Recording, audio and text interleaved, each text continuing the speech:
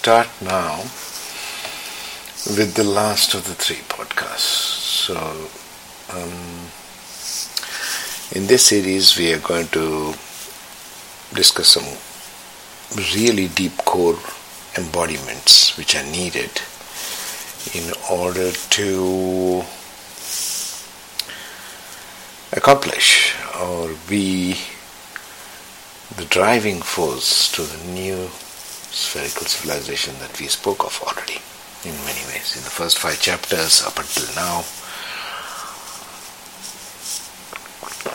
So here we talk about what's called the embodiments. Now what's an embodiment? We're going to discuss this more because this is a little more deep subject. These last 3 are the core values, and it'll all come together towards the last. So just be patient.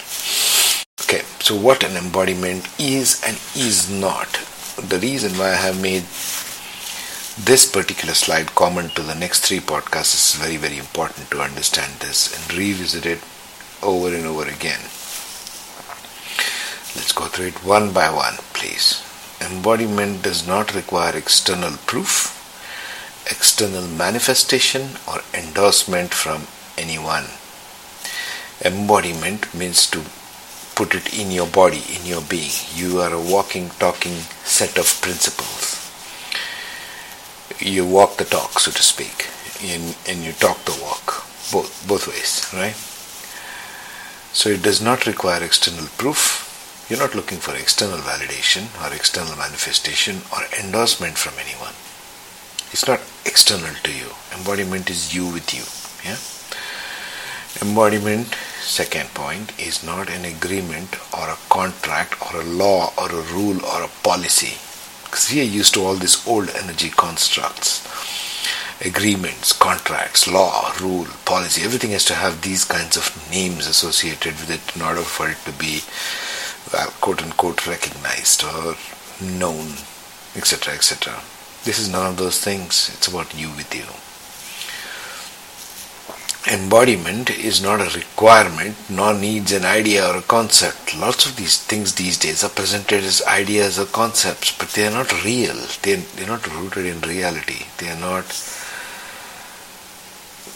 there as an eternal truth. They are there just as ideas or concepts. See?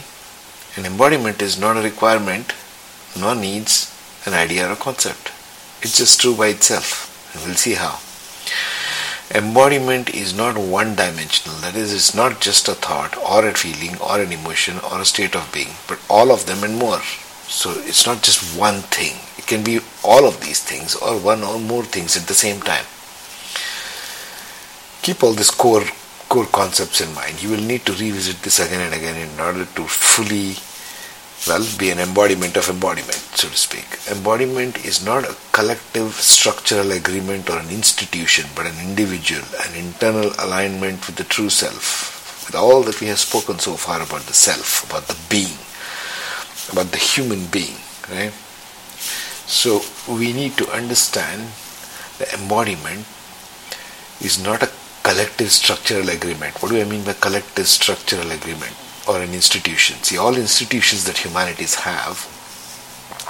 has at the moment, like governance, laws, corporations, business laws, trade laws, the military, all these are institutionalized structures, right?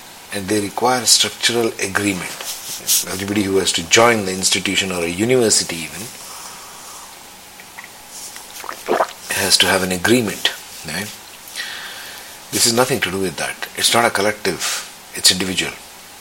And it's internal alignment with your true self. That's embodiment. Next point. Embodiment brings alignment with being at every level. Micro and macro. The first 5 chapters, you got to link this with the first 5 chapters. We're not going to go through this again because they are pretty long, first 5 chapters. Embodiment harmonizes all within and without. As in, what is the internal being and the external being, the micro and the macro. It harmonizes everything. That's what's the core. That's the core of this entire series, of this entire talk. Like harmonizes inside and outside. Then only we can be in harmony with everything else. Every other human being, flora, fauna, earth, whatever we spoke of. Embodiment creates natural states, pristine states of being, internal and external. So it's your natural state to be in a well-embodied form, in a truthful embodied form. This is natural. This isn't good news. It doesn't require much effort. You know that this is the natural way of being. Embodiment is an inside to outside approach. Individual self to the collective. So this ties in with everything that everybody knows always, and it's told in many circles as well. It's always you. It always begins with you. Whatever is inside you reflect to outside. So this is in alignment with that, right? Embodiment relates to mastery of self, bringing mastery to the collective. Your individual mastery has to be brought to the collective. That's what embodiment means. Okay. Now let's see the first embodiment. There's just 3 slides in each one of these. So the first embodiment is sovereignty. Now sovereign, if you see in the dictionary meaning, it means self-rule, the highest rule. One who is ruled individually. It comes from the concept of monarchy, royalty, sovereign. It means you are an individual who has rights all on his own. You don't have to rely on any other forms of governance. You don't need to be governed. The first embodiment is sovereignty. Sovereignty of whom? Sovereignty of the individual. Remember the 5 circles? So these are the 5 circles. The central big circle is the being. The 4 outer circles are the action. So we speak with respect to that now. We come right down to the individual now. Yes? So sovereignty, first one. Sovereignty is the claim and proclaim of self over all else external. This is a huge claim. I come before any and all. I come before my parents, I come before my society, I come before my educational system, the law, the legal, the this, the that, the institutions, the faith, the religion. The I is the claim and proclaim. Self over everything external. I am supreme.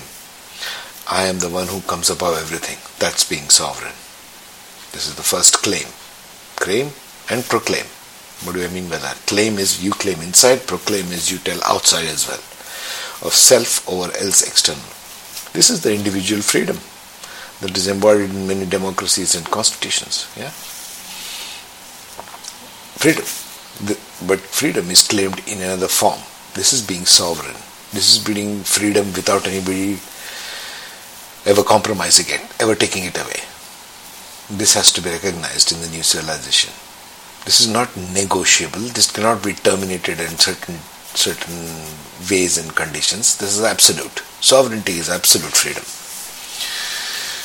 Sovereignty is the self-rule, self-mastery, self-action, embodiment of all of that. So it's all about self, as you can see here. You rule yourself, you guide yourself, you work with yourself. You are indulged in mastery of your own self. Your actions are based on directing towards self. So this is why I have made these 4 red arrows which are inward directed. You can see the action, 4 outer circles action. And all the arrows are directed inwards, meaning what? All the actions are inwardly directed. That's the energy of sovereignty. Like you focus upon yourself. This is an inward directed energy, the human being with itself. Right?